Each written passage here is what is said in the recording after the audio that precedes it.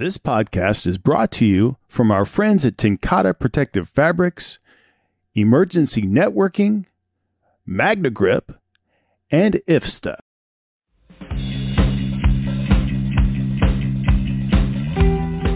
Taking It to the Streets is all about advancing firefighter safety and operational integrity for the fire service through provocative insights and dynamic discussions dedicated to both the art and science of firefighting and the traditions of the fire service. The focus at Taking It to the Street continues to be straightforward, street-level talk with intelligent, stimulating, and provocative insights and dynamic discussion with interactive dialogue and, most importantly, listener participation. Just like around the kitchen table or in the day room over a cup of coffee at 02:30 after a good run. And now, the latest edition of Taking It to the Streets with your host, Christopher Nall.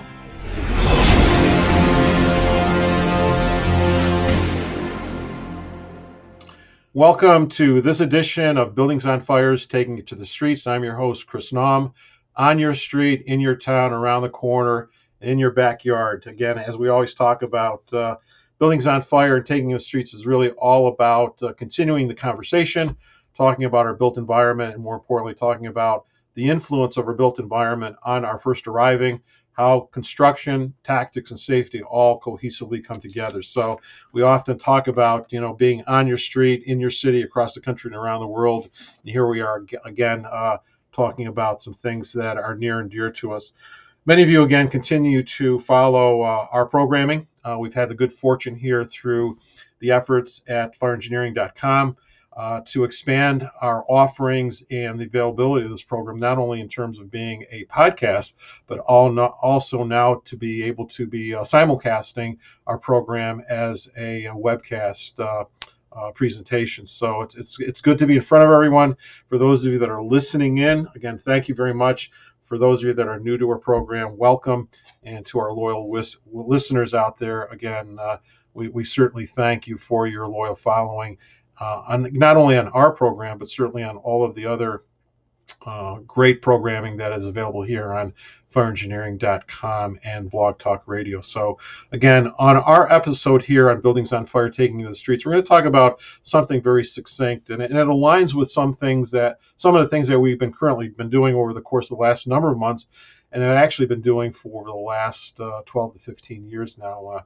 And again, it's primarily just getting out into the streets and looking at our buildings, understanding the importance of how building reads, the size up component of buildings, and how we've got to really develop that skill set level when we talk about assessing, evaluating, sizing up, looking at things that are beyond the obvious upon our first arrival, all the way through the continuum of passing that first arriving actions and first arriving observations and influence what we end up doing on the fire ground, and how command, once they assume command of that incident, if we're passing it over from a company standpoint, or if we're retaining it. But obviously when we have both initial company level size up, determination of actions at the tactical level, and what normally is the formal process of command establishment and the transfer of initial command to sustainable command, there are some unique differences that occur at that particular standpoint.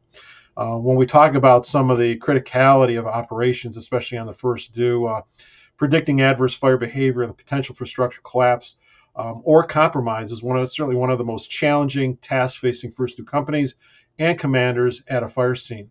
Usually the lack of information on the construction of the building, the fire size, fire location, the fire burn time, the conditions of the building, the fuel load, all of these, along with many other variables, make the task nearly impossible.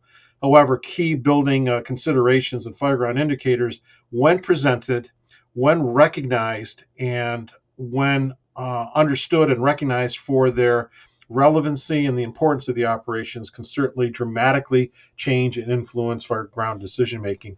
We often talk about how buildings truly influence decision making on the fireground, both the building and the fire conditions, and certainly those aspects of our company. One of the consistent conversations we have in many of our programming both in terms of our topical areas as well as even some of the dialogue and discussions that come about in those standpoints, have always dealt with three common denominators. And those three common denominators are inclusive of the building, the compartment, and the company. Understanding the aspects of the building, both those subtle as well as those clearly defining aspects of the building's characteristics, are always the challenges in terms of identifying the obvious and then looking beyond the obvious to identify those subtleties that may very well have significant influence on fireground decision making.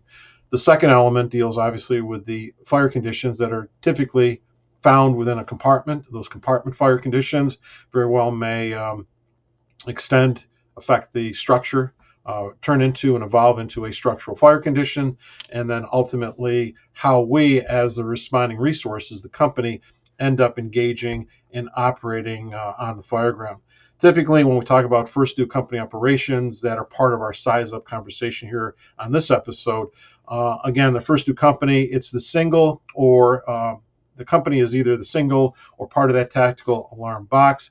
It's the first opportunity to put eyes on the building and on the evolving incident. It helps define the priorities, establish and set the actions and the direction, establishes and or passes command during the onset of that incident. It also influences command decision making at so many different levels of that operation.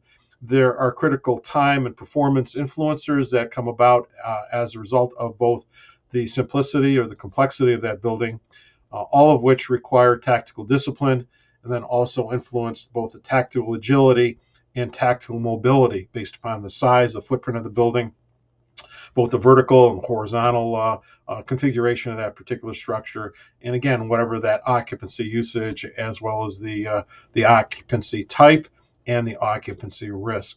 There are six predominant risks when we associate that with our operations, and as we talk further about the size up component, and that deals with building structural integrity, component fire behavior, the availability and the sustainability of water as a significant resource that's going to influence how far we can engage within that building, what is going to be the time elements that are going to influence our operation as far as our tactical windows. But a lot of what we initiate with the availability of tank water or the availability of sustainable water regarding hydrogen or other deliverable water sources. So there's certainly three different elements to that. But at the end of the day, it's all about sustainability in terms of water and the deliverability of that in terms of getting that water into the appropriate compartment areas to initiate actions regarding fire stabilization and incident stabilization based upon, again, resources,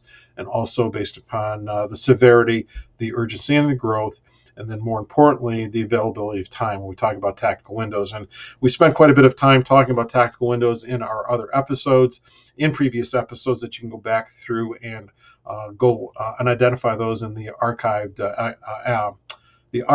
programs, again, in fireengineering.com within the podcast programs. The other influencing and stressors that relate back to risk on the first due include compartment, building, structure, fire conditions. So again, we talk about the compartment to the building, to the structure, fire relationships. It's the compartment to the building, to fire behavior. It is both the compartment and the building resiliency and integrity.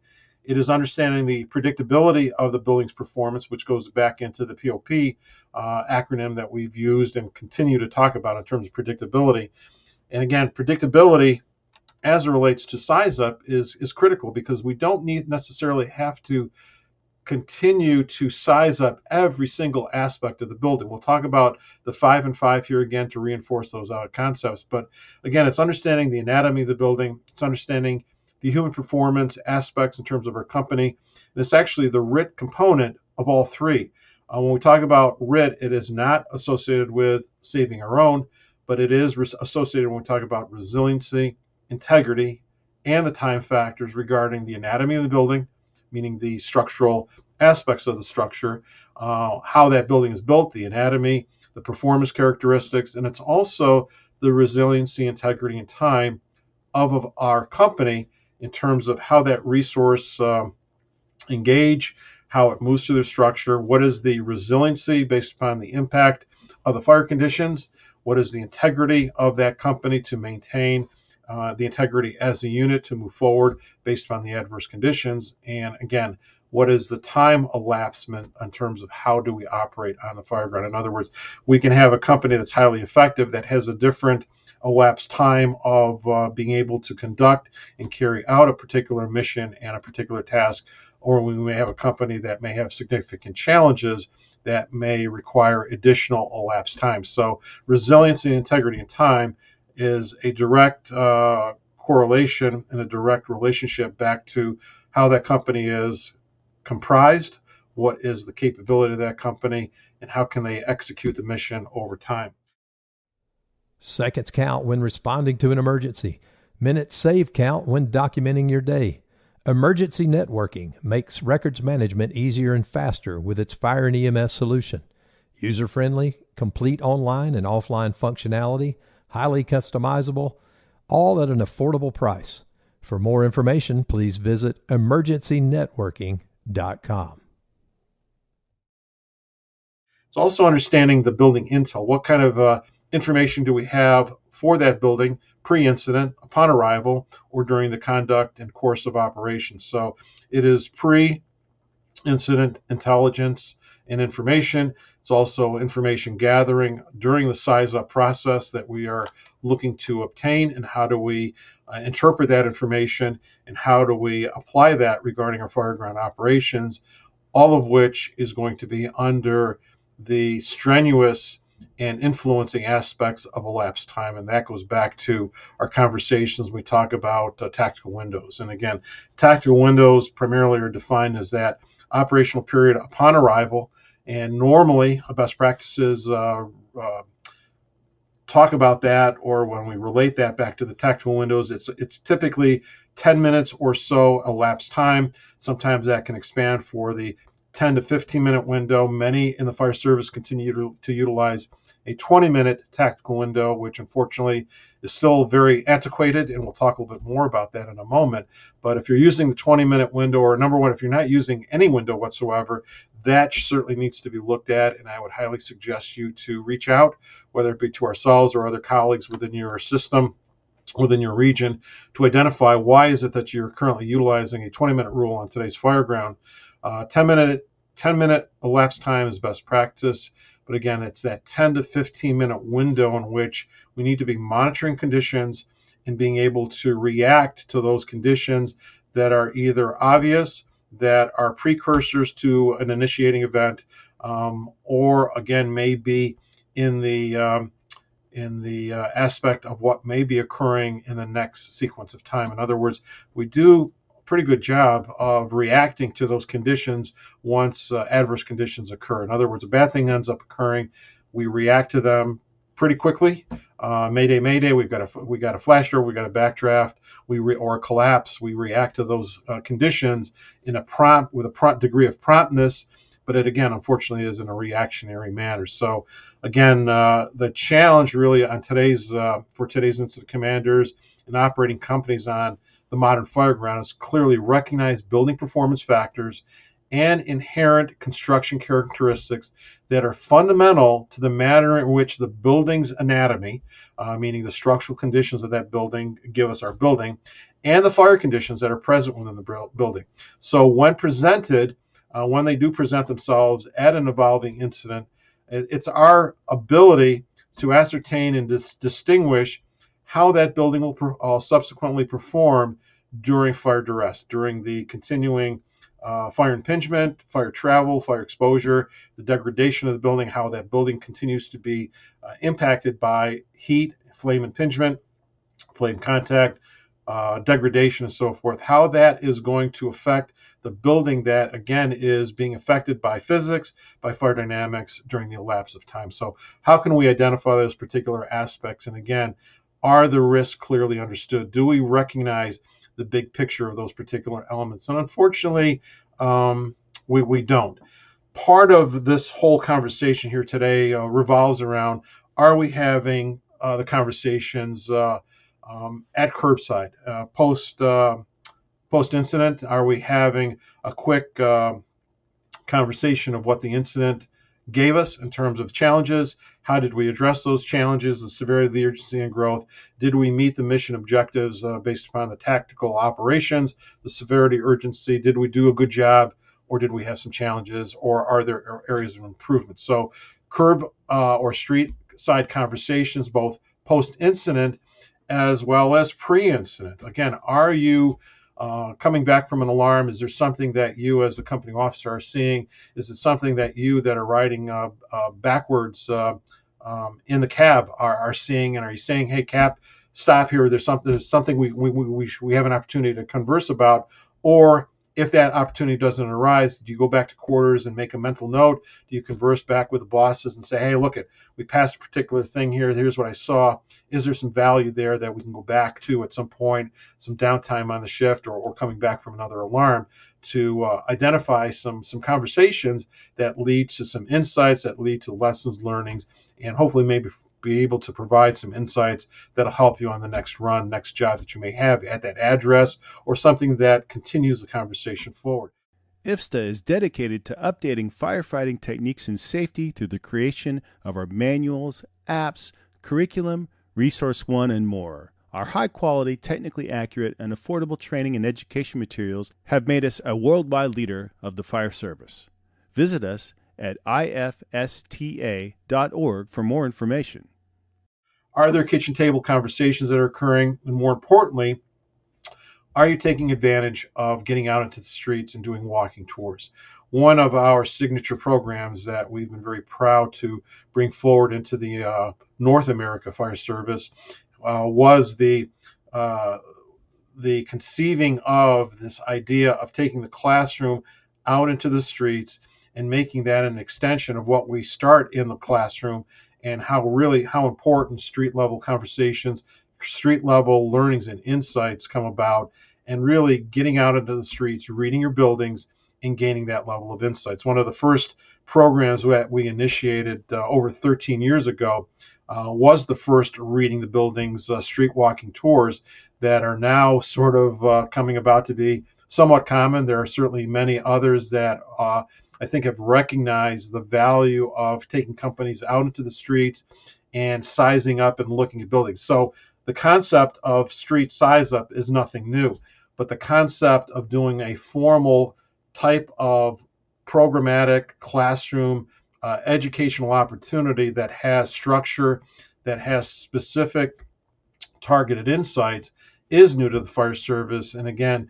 we had initiated these types of street learnings all the way back in the early 2000s, and then actually formalized this concept of reading the buildings, walking tours, walking lecture tours, a variety of different terminology. But we were the first to bring that forward into the fire service, and we're the first to bring that into a conference type setting and opportunity that became a very signature program at that particular venue, and it continues to be part of our signature series. So our walking street tours, many of you again are familiar with what Chief Danny Sheridan and I have been doing in New York City. We sort of have a signature walking tour that takes place in New York City. We try to schedule out at least one or two of these things on an annual basis. We started off with this pre-COVID. COVID hit and we had some setbacks, but again, we've sort of brought that forward over the last 18 months in particular. We did have a program earlier this year that consists of a formal walking tour beginning in Midtown Manhattan and ending in Lower Manhattan, and really having the opportunity to go down the formal street side, curbsides, the back way, the alleyways, and look at a variety of different buildings, both occupancy type, occupancy risk, different eras and vintage of buildings, and talk about specifics with our class, and look at it from the perspective of the command level, the company level, the firefighter level. How do we develop skill set levels to assess and evaluate the building at all phases of the operation? But more importantly, how do I develop the skill set level as a first arriving company officer, as a first arriving command officer, of which there are distinctively different or expanded building reads that occur at the company and at the command level. So again, we had the good fortune over the course of over the course of the last couple of weeks, we did a program at Wichita Hot, which is conducted in Wichita, Kansas, by our good friends at the Wichita Fire Department and the Fools of Oz group that again are very prominent in that region of the United States, and certainly within Wichita and the surrounding area of the state of Kansas. We had the opportunity again to work with the fine individuals that were part of that program, but also the numerous colleagues that came from throughout the Midwest, all the way from the North and South Dakotas, from Nebraska, from various other surrounding states. We had a number of individuals that were part of our program and our street tour that came from the Texas area and so forth, as well as throughout Wichita, the metropolitan area, and throughout the states. And again, the whole premise of this is that by taking your companies in a formal or informal manner out into the street settings and looking at your buildings to identify some of those key attributes are really defining in terms of developing exceptional operational skill set capabilities, but also to be able to look at the 1,000-level view that we're all pretty familiar with and really get into that street level view at the curbside, in the alleyways, both within and external to the building, to identify things that we may know, things that we assumed, things that we didn't know until we've gotten into that building. Like a trusted turnout jacket you've had for years, Flex 7 outer shell fabric delivers a perfectly broken-in feel on the very first wear. Flexible, comfortable, and powered with the strength of Enforce technology, Flex 7 outer shell fabric is made to move. To learn more, visit tenkatafabrics.com/flex7. Flex 7, powered by Enforce technology. Only from Tenkata Protective Fabrics. And even what was interestingly enough about our recent tour there in Wichita was the amount of insights that even seasoned company and commanding officers that were part of our class. So we spent an entire day. So we started off with a formal pre-briefing in the classroom setting for about an hour and a half, 90 minutes. Then we ventured out into our walking tour in the physical environment, that built environment of Wichita, as an example. And as we commenced this walking tour, one of the things that we keyed in on that was part of our formal presentation was looking at both historical buildings, both new and old, looking at those historical contexts of buildings. We actually focused in on the development of the first taxpayer type structures within Wichita in the very early 1920s, 1930s era, and then how that we took a look at the taxpayers within that area of Wichita that originated back in the 1920s to early 1930s that gave us the first taxpayer type of occupancies that became very common in that region as the 1930s, 40s, and 50s commenced. With that being said, one of the other things that was very unique to that particular area was the vast amount of bowstring profiled types of commercial buildings and the adaptive reuse of those particular structures. So again, in that 1930s, 40s, and 50s vintage, primarily beginning in the mid 1920s, the application of a bowstring type or bowstring profiled roof became necessary based upon the types of occupancy usages in the development and growth of that particular area. But as we got into these particular buildings, what was very notable and noticeable, as I referred back to this, is that when you're at street side and you take a look at a particular profile, you take a look at a particular type of a parapet or condition with type 3 construction as an example, we make assumptions, and we make an assumption based upon what we are able to see from a particular vantage point, either up closer to the building or from a slight distance away from the structure upon our arrival, upon our access to the building.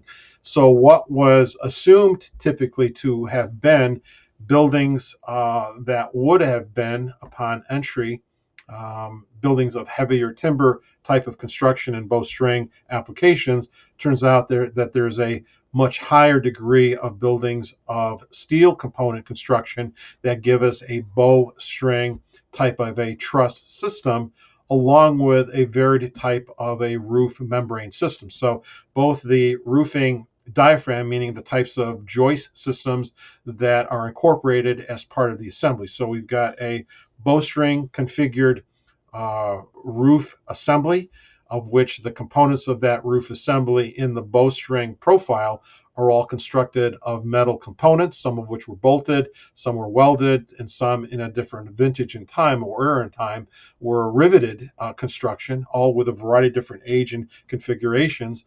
But it certainly wasn't what one was expecting to find as we got into the building. So we had a great opportunity to get into many structures, take a look at what we assumed the conditions to be from different vantage points, up and around other adjacent structures. And as we got into the size of conversations, we identified features, again, around the perimeter walls, around the parapets, around features of drain or leader conditions and so forth, the drain pipes and such. And prior to entering that structure, there was a consensus of opinion that this particular building was of a particular era and vintage, of a particular type of construction in terms of its classification, and thusly the type of roof construction one could presume to be present without actually getting onto the roof, without initiating any types of curve cuts or observation holes or opening up other aspects of that building. We made these assumptions, and again, based upon the consensus of our class, and then upon entry, lo and behold, we either had validation that this was what they expected it to be, or we had a surprise that the building was something entirely different. Breathing in diesel exhaust fumes is like walking into a fire without a mask. Over time, those toxins lead to cancer.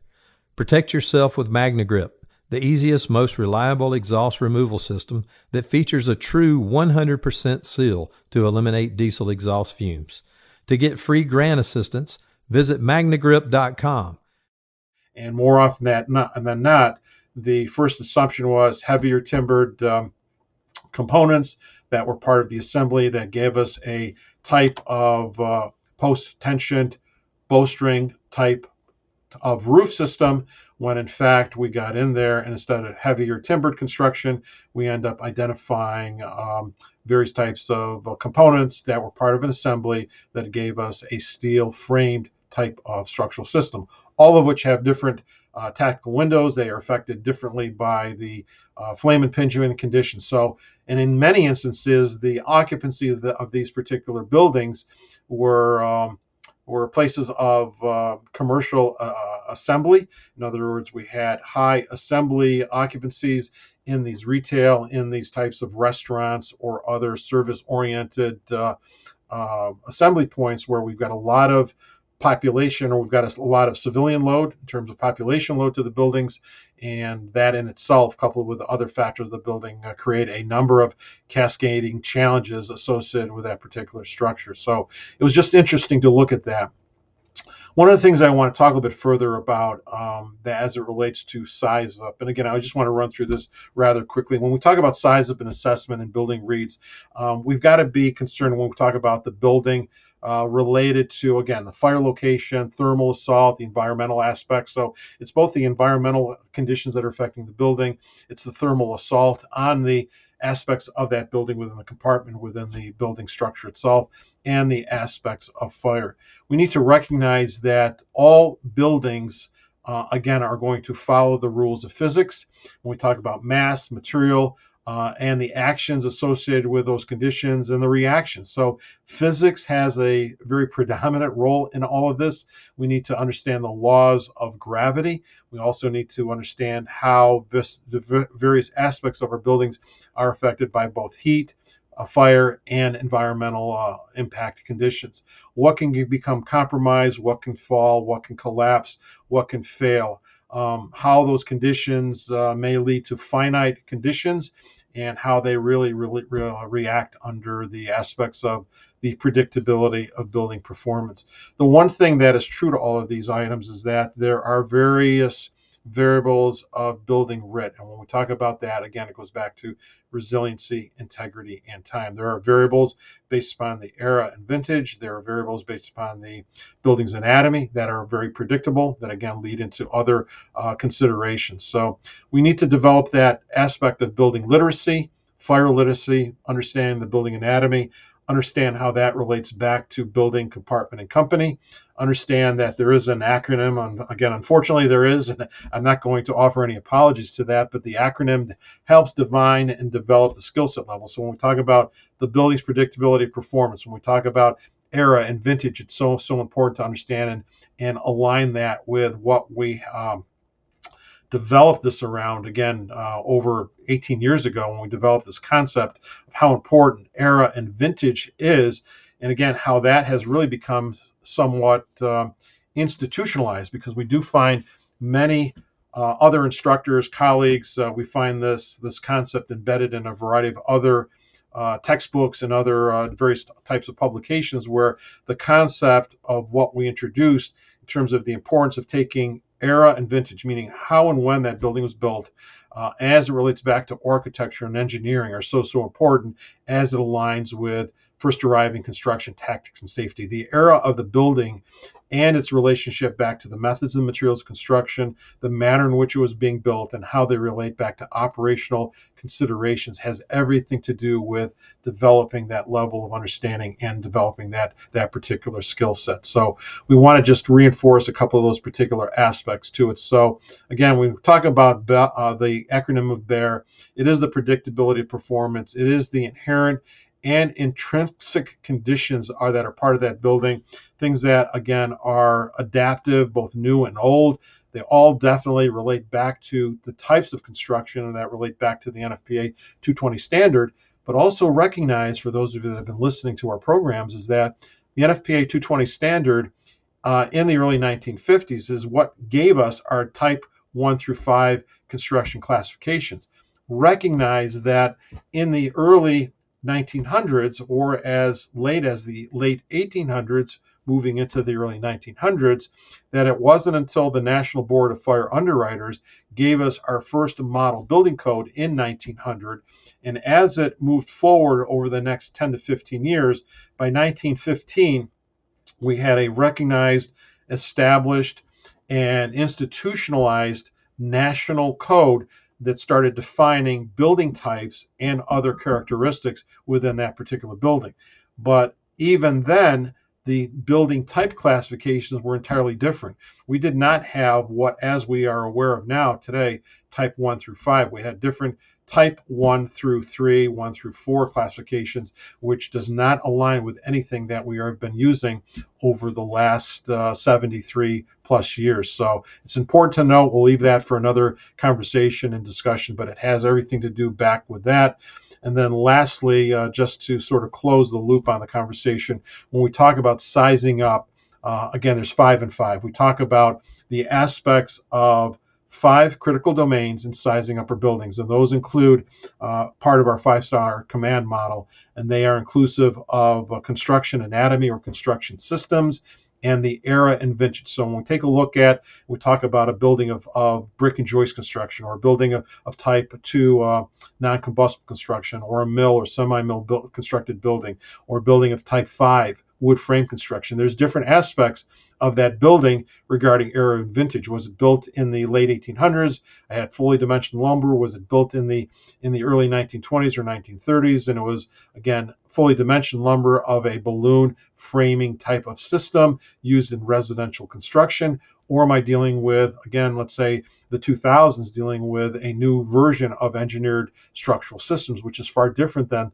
lightweight construction that was introduced back as early as the mid 1960s. So it wasn't until the 1980s that the modern era of construction, or the modern era, both the fire service and the modern era of construction, can be associated with. But it was around the 1980s in which the lightweight construction that was being introduced in the early 1960s really became institutionalized, became very, very common. We started talking about gusset plates, and we talked about galvanized metal plate connectors. We started talking about gable trusses, individual components that were part of our truss systems, the introduction of the parallel core truss, the introduction of the wooden I-beams, and how those have evolved from the early days of lightweight construction in the 80s and 90s to what we commonly refer to engineered structural systems here in the 2000 era. And again, especially over the last 20 years, there have been very distinctive types of eras and vintage.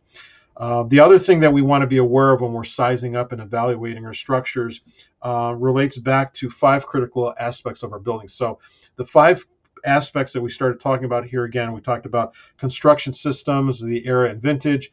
It's understanding occupancy type and occupancy risk, as well as occupancy usage and occupancy configurations and profiling. In other words, what's the square foot? What is the occupancy type? What is the occupancy use and risk? What's the occupancy status? What is the occupancy configuration? Is it horizontal? Is it vertical? Is it a low rise? Is it a high rise? Is it something longitudinal in terms of its profiling? Are there aspects of reading the fire ground associated with that building's usages as such? And then also when we talk about those considerations, what's the square footages? What are the cubic footages? How does that relate back to considerations in the profiling? It is the third item of that consideration also includes the collapse and compromise characteristics, of which there are some critical components to that. The fourth item is the methods and the materials of construction that has everything to do with era and vintage. And then the fifth component is the fire dynamics within that building. So that is the 5 fundamentals that are part of our building construction domain, of which there are 5 subsets that one wants to be aware of when we're assessing that building. So of the 5, of all the vastness of things that can affect a building, there are 5 critical considerations that one has to be focusing in on when we talk about our size up. And that includes, so when we talk about reading the fire ground, we talk about reading the building, talk about reading the compartment, talk about reading the company. There are 4 distinctive reads that we've talked about in the past regarding our buildings, of which there are a series of cascading aspects of fire origin that are going to affect these other 5 pieces here that I'm going to make mention of. So let me just quickly give you a quick rundown. When we talk about fires that are both internal or external, there are fires within the compartment, when we talk about room or room and contents. There are fires within the structure that affect both the system, they affect the assembly. There are conditions that are within the concealed spaces and the voids. So I'll give you our rundown and criteria of which they need to be considered, and we seldom talk about these enough. So when we start talking about sizing them up, we talk about those considerations. It is the fire origin, either that's known or predicted, or that's projected based upon, again, putting these parameters together. We have a fire that originates in the compartment that can go to the structure. We can have a fire that originates in the structure that can go to the compartment. We can have external to compartment. We can have external to structure. And these are all going to affect both strategic and tactical considerations. But it gets into this concept even more so when we talk about fires within the structure and fires within the compartment. And this gets into what I consider to be more intermediate to advanced level discussions and conversations that go beyond the cursory size up that we typically get programmed and conditioned to do, but not nearly discussed enough to take us to that next level of literacy that helps influence and fine-tunes our decision-making skill sets that all have everything to do with the building and the compartment. So I'll just give you a quick reiteration of some of those other factors here. And again, we very well may talk about this in greater detail. I think you can look forward to having some additional research and reference information coming forward in the not too distant future that'll expand upon this particular aspect. But again, we talk about fire in the structure, fire in the compartment. There is compartment to structure. There is structure to compartment. So we can have a fire originating on the structure or within the structure that gets into the compartment. So just always consider, again, if I have a completely open, exposed structure, it pretty much goes, the compartment is the structure. So compartment to structure, structure to compartment. It is compartment to compartment. It's compartment to external. So we have auto extension. Compartment fire goes to the external portion of the building. We have compartment to the external. Think of this going from room and contents to external auto extension. It rides the face of the and extends up the face of the structure, gets up into the eave line, now goes back into the structure. So it's compartment to external to structure. It's external to compartment. It's external to structure. It is external to compartment to structure. And then lastly, it is compartment to structure. So each one of these categories, each one of these classifications has both strategic and tactical considerations. They also affect our reads on the fire ground regarding our size up, and they also affect the aspects of the tactical window. So I just wanted to get that out there just for conversation. Again, if this is the first you've heard of this, there are a lot of other things that we can talk about here today. But again, I want to focus in on the influencing factors that we just talked about here. Again, the aspects of BEAR, building, air and vintage, building anatomy, and the aspects of risk. That's what that acronym relates back to. It is the predictability modeling, which relates back to construction systems, the aspects of occupancy and the considerations associated with those. It is the compromise and collapse considerations. It is the methods and materials of construction. And again, that fifth element is the fire dynamics within the structures, of which the critical reads are associated with both the roof systems, the perimeter walls, the floor and or ceiling systems. It is the considerations for the compartment, and it is the considerations for the absence, the presence, and the characteristics of void. So there are 5 critical, mission critical reads that one has to focus in on that may relate to the operations. Again, roof, perimeter walls, floors and or ceilings, the compartment or compartments, which may be multiple, and then the absence or presence and the locations of those voids. Again, do we have a void within the wall? Do we have a perimeter wall? Do we have a void within the floor systems? Do we have a void that is part of a roof system? What is the size? What is the extentiveness? Are there firewalls, fire separations? Are those separations or other types of rated assemblies, are they compromised? What and what is the extent of those locations, both in terms of volume and square footages? So they are very, very important. If this is the first you've heard of them, they are critical to much of our conversations on the predictability, performance of our buildings, and have everything to do with building reads. And again, when we take a look at these particular aspects, there are significant challenges. There are risk factors, there are benchmarking considerations, there's the first arriving 360 or 180. We spend a lot of time talking about that in the fire service, whether it be at the strategic or tactical level, but we also recognize that there may be very mission critical impediments. In other words, there may be challenges to be able to conduct a 360 when we're in the middle of the row of a particular structure, and getting into the other end of that street and getting back to the alleyway may be challenging, and there may be a considerable lapse of time. But again, do we implement being able to access an adjacent exposure, go from front to rear, be able to take a look at what's in the rear of that structure, in that exposure building, in the adjacent structure, either above or below the fire floor, in order to again, or get onto that roof, get over to the edge condition of that roof area, take a look at what's behind that or in the rear division of that building, to be able to communicate critical insights and observations. So it's not always that 360, it is that 180 or the 90, or just accessing from front to rear, rear to front, whatever the arrival position puts you in, but just gaining access and observing what's occurring, whether it be from rooftop, whether it be from a vantage point of another window area at an adjacent exposure or another floor area of what's occurring in the rear of the structure. Do I have auto extension? Do I have civilians on fire escapes? Are there individuals that may be present? Do we have the integrity of perimeter enclosure, or do I have a series of windows that are starting to let go, or auto extension? Do I have fire conditions that have gone from compartment to exposure back into the structure? Again, much of what we just talked about here in our conversation. So the other aspects here get back into critical thinking. And again, just as a refresher, again, I'm not going to get into this in great detail here on this program, but the foundations of cognitive skill set levels are so important to size up that whole mental action. We talk about thinking, knowing, remembering, judging, and problem solving. Again, these are the overreaching elements of critical thinking. Probably the most important is being able to remember or to be able to recall.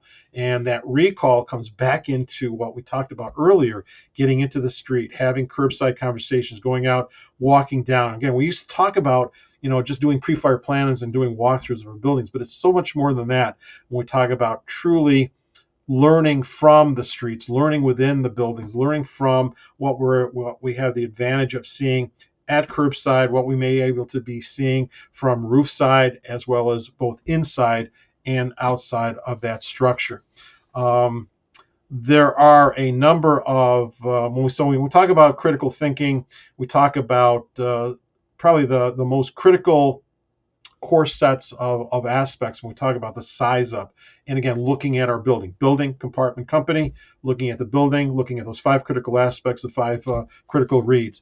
So when we talk about the mission critical foundation of size up, in the big scheme of things regarding cognitive skill set levels, it is the ability to have these core skill sets that deal with sustained attention, response inhibition, the speed for information processing. So in other words, what is it that we're able to get both verbal as well as visual indicators? How well are we able, or other things that are being communicated that we're listening to, that we are being told to us, how well are we able to process? What is the speed and the accuracy of that information processing?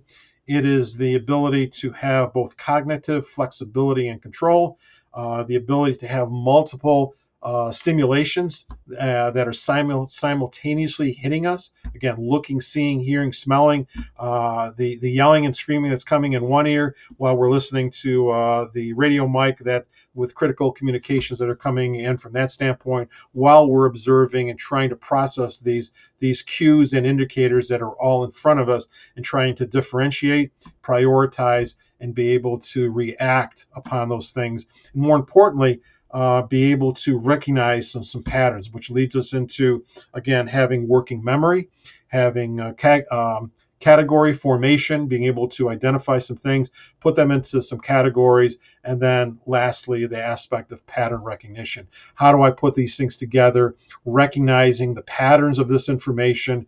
And probably the biggest, when we bend these things together, in my opinion, I think the most critical aspects here of building reads goes back to working memory, goes back to category formation and pattern recognition. And pattern recognition has everything to do with category formation. When we talk about the 5 and 5, what is it that I'm seeing?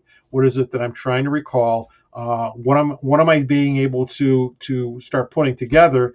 And the most critical part of this is being able to do this with a degree of speed. In other words, we can eventually get there when we try to put all of these patterns together. It's no different than having, a box of puzzle pieces in front of you. Little by little, you're starting to recognize and identify certain pattern, certain features, and you suddenly start putting those first 2 pieces of that puzzle together.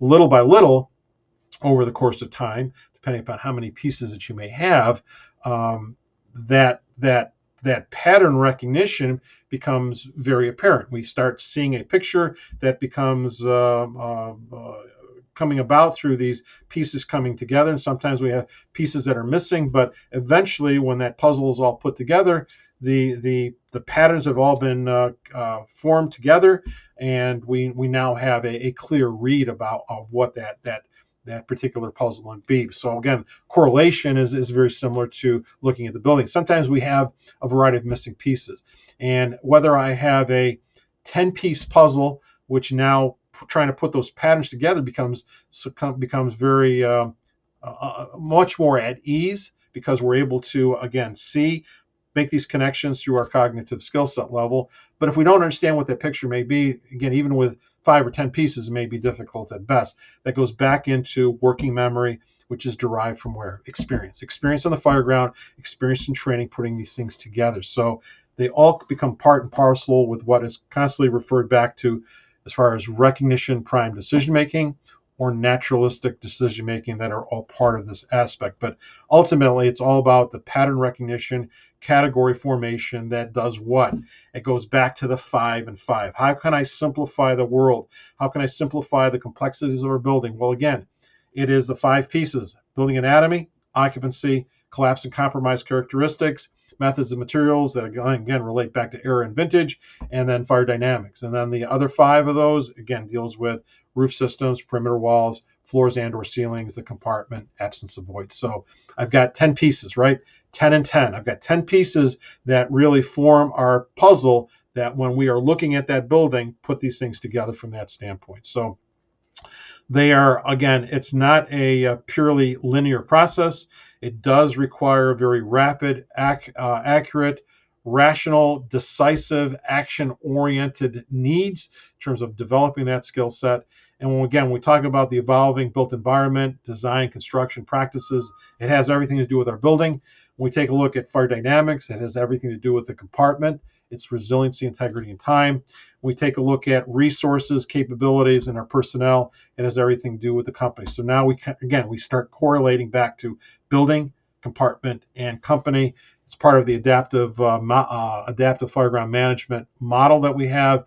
It has everything to do with our first arriving, construction, tactics, and safety. So ultimately, when we put all of this together, and the things that all of us are striving to develop is how can I more accurately assess and evaluate my buildings upon the arrival, first due arrival. And whether it be at the company or the command level, again, that first arriving, I'm going to look at construction characteristics. I'm going to look at the tactical elements that are derived by construction, and I'm going to manage the incident from a risk standpoint based upon safety. First arriving, construction, tactics, and safety. Those are the facts of our operation. Quickly here, as we start closing out our conversation, I want to give you some insights here that are based upon our original research on where did Size Up come from.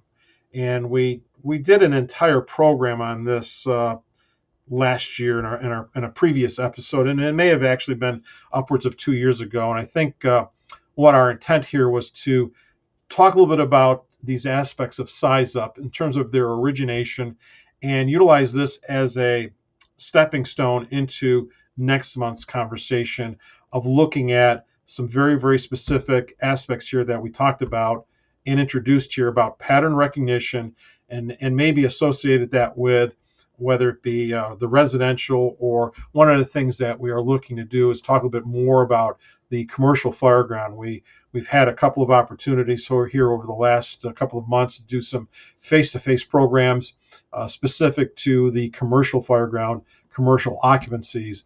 And one of the things that I've been developing from a program standpoint, production standpoint, is to bring in a couple of other very notable, very recognizable fire service colleagues, both instructors at FDIC, very well known from their, both in terms of their writings as well as their teachings, but a couple of other colleagues of ours, bring them in and have a very specific conversation on 3 aspects dealing with the commercial fire ground, dealing with, again, the Size Up, and then ultimately the operations of our building. So building construction, actually 3 parts: building construction conversation, Size Up conversation on the commercial fire ground, and then operational considerations. And that is what we're planning ahead for our next 3 episodes, at least as we're envisioning them right now. So I want to talk a little bit about some Size Up characteristics, and again, just to go back to the origination. So when we talk about Size Up, where did it come from? How is it being implemented? And how have we sort of stalled out in our current standpoint here? So the first textbook for the fire service that was published was the Fire Chief's Handbook by the International Association of Fire Chiefs, and Fred Shepard was the author of that, and that originated and was first published in 1932. It first began its compilation in the mid-1920s. It was recognized by the IAFC Educational Committee in the mid-1920s that there was a need to start putting together some best practices and insights, which eventually became the Fire Chief's Handbook, which again were the development occurred in 1928, first published, the first textbook for the fire service published in 1932. Within the confines of that handbook were the aspects of saving life. So one often asks, where did we come up with interior firefighting as being best practice? Where did we come up with certain aspects of life safety, property conservation? It was within the IAFC Fire Protection Handbook, first edition, 1932. And it talks about, again, the first duty of the fire department at fires was to save life. So the first whole aspect of life safety was derived out of that book.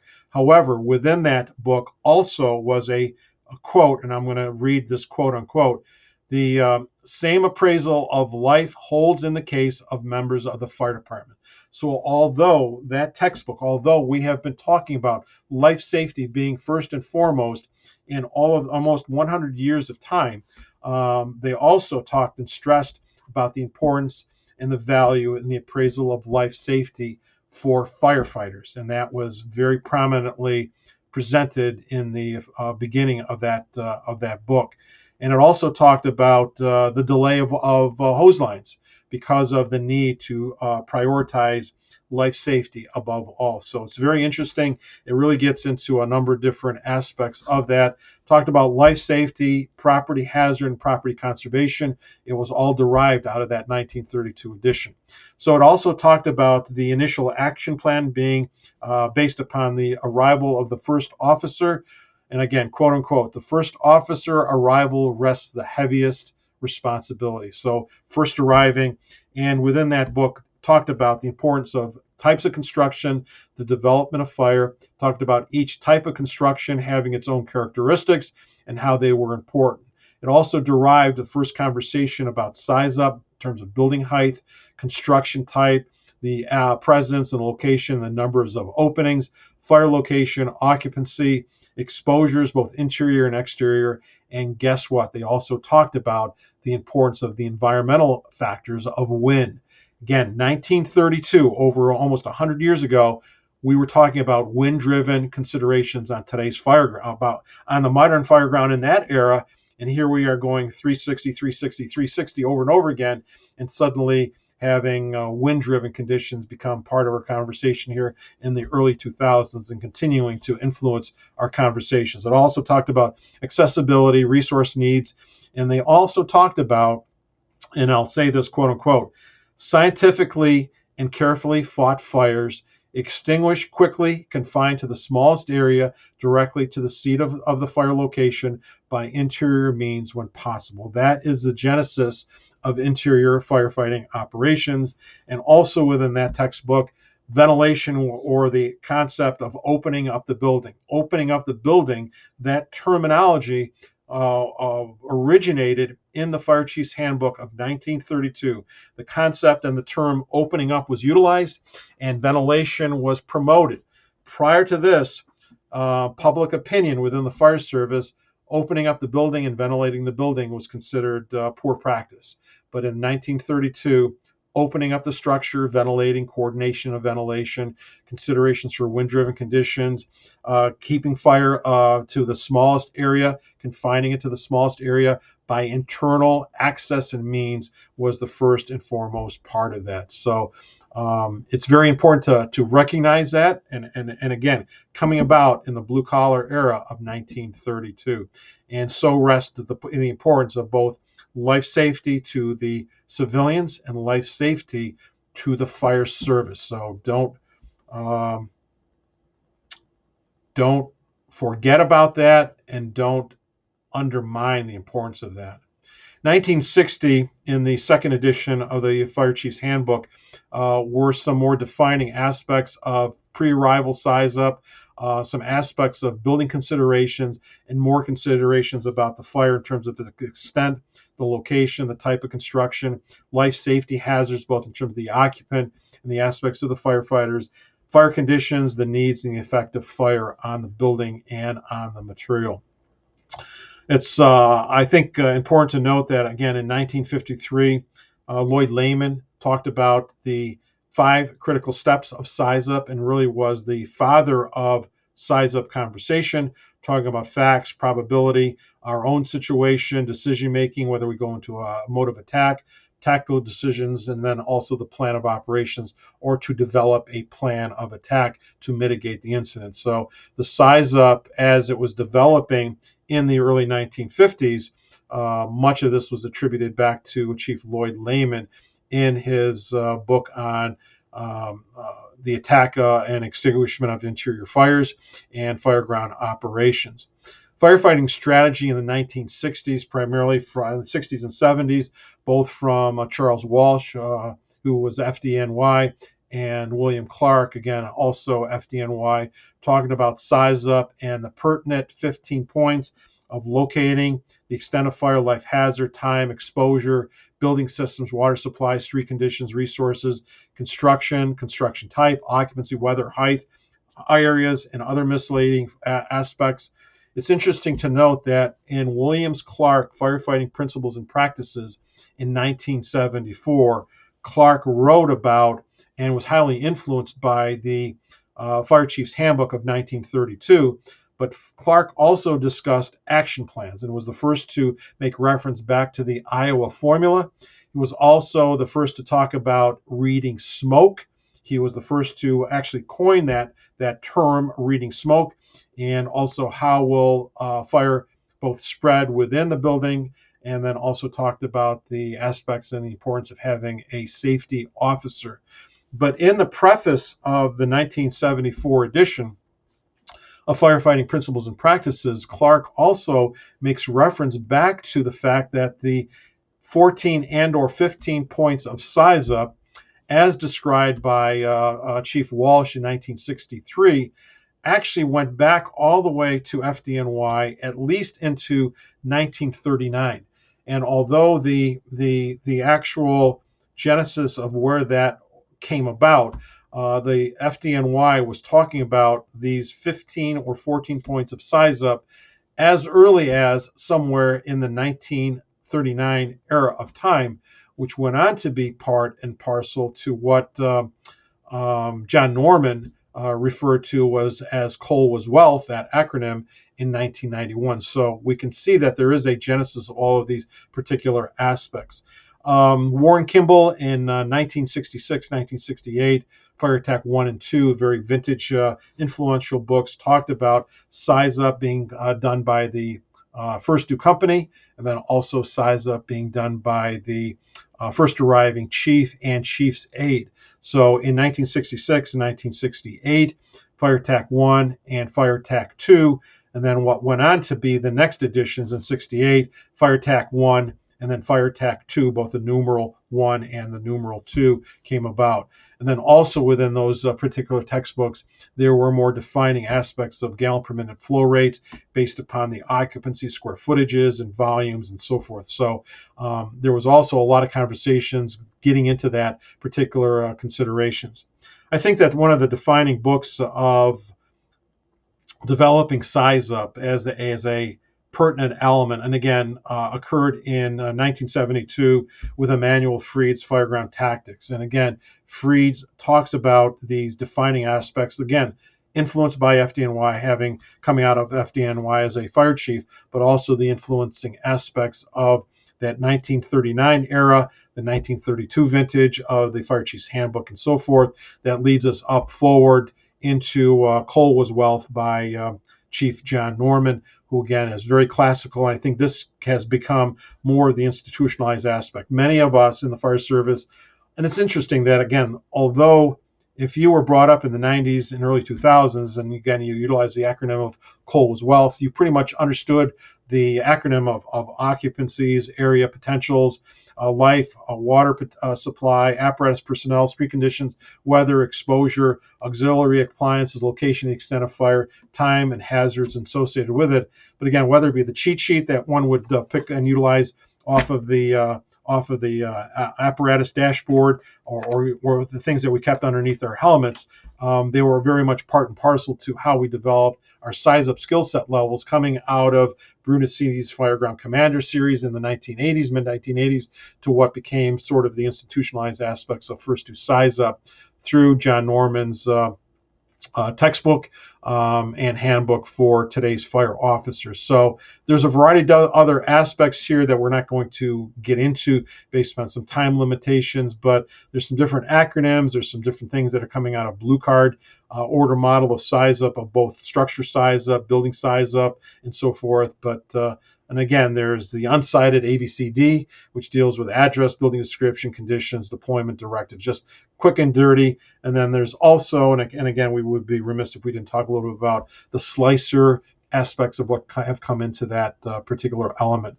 One of the things that we are going to talk more about in our future episodes is tying back into something that we've been utilizing for quite a number of years now, and that is the OTA loop.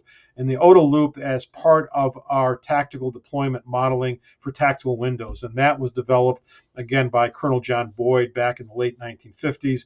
It has seen a somewhat resurrection in recent, certainly in the last year, by a few individuals who sort of, I think, rediscovered Colonel Boyd's conversations of what the OTA loop means when we talk about observe, orient, decide, and act, and how that is so mission critical when we talk about cues, patterns, and connections, and it is a looping process, and we've tied that into our conversations on our tactical windows, and something we've been talking about for well over 10 years, but it's just recent to see again how that has come back and percolated back up to the mainstream in terms of both articles, conversations, and actually seeing that into the lecture circuits and talking about how the OTA loop, the OODA, orient, observe,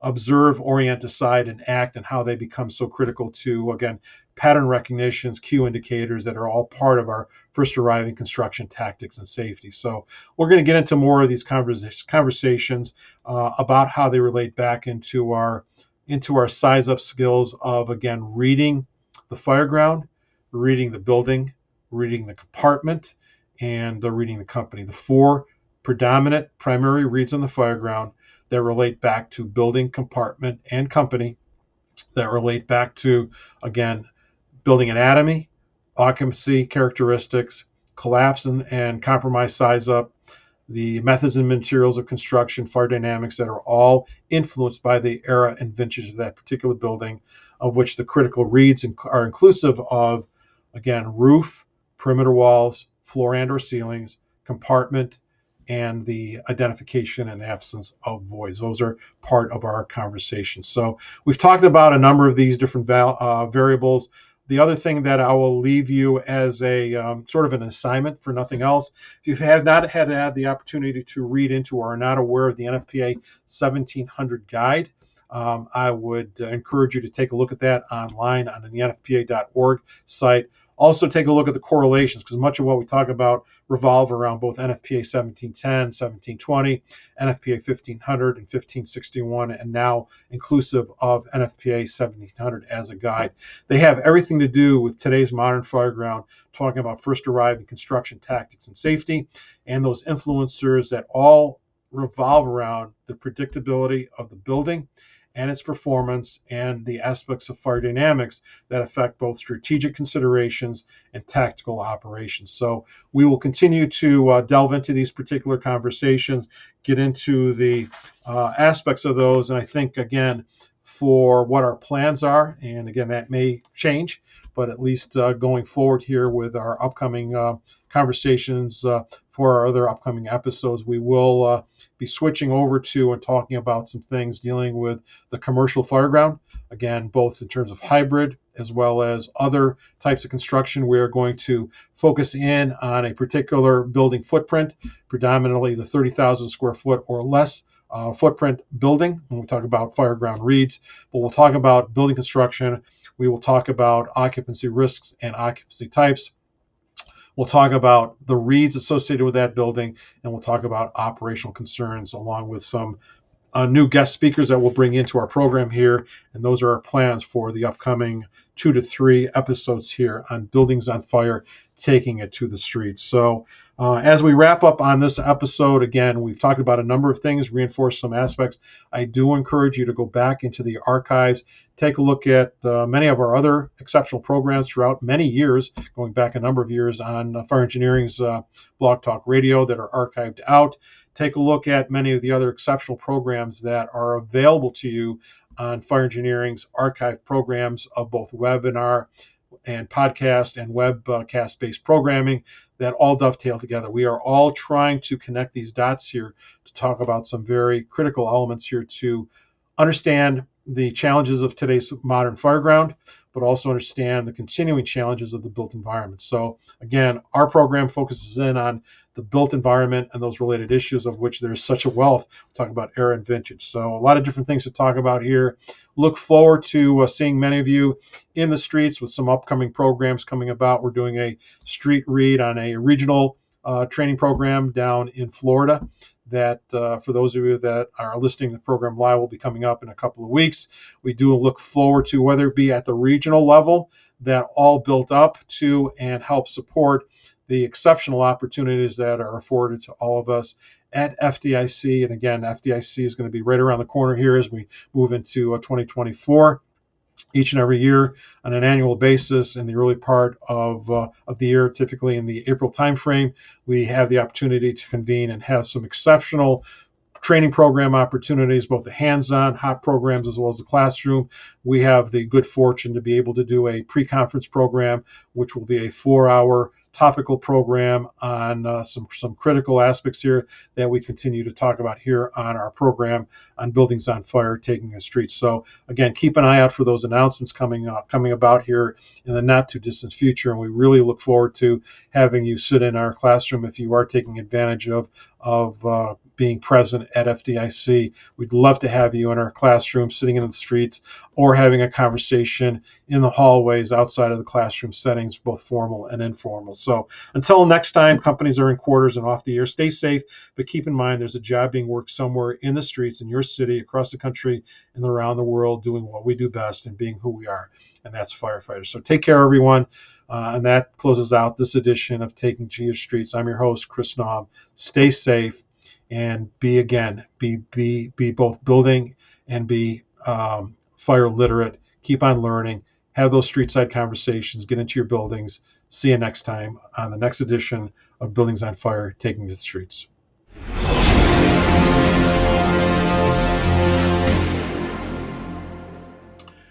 Seconds count when responding to an emergency.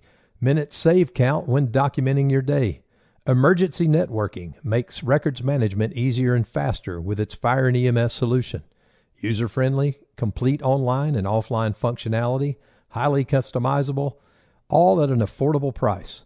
For more information, please visit emergencynetworking.com. IFSTA is dedicated to updating firefighting techniques and safety through the creation of our manuals, apps, curriculum, Resource One, and more. Our high-quality, technically accurate, and affordable training and education materials have made us a worldwide leader of the fire service. Visit us at ifsta.org for more information. Like a trusted turnout jacket you've had for years, Flex 7 outer shell fabric delivers a perfectly broken-in feel on the very first wear. Flexible, comfortable, and powered with the strength of Enforce technology, Flex 7 outer shell fabric is made to move. To learn more, visit tenkatafabrics.com/flex7. Flex 7, powered by Enforce technology, only from Tenkata Protective Fabrics. Breathing in diesel exhaust fumes is like walking into a fire without a mask. Over time, those toxins lead to cancer. Protect yourself with MagnaGrip, the easiest, most reliable exhaust removal system that features a true 100% seal to eliminate diesel exhaust fumes. To get free grant assistance, visit magnagrip.com.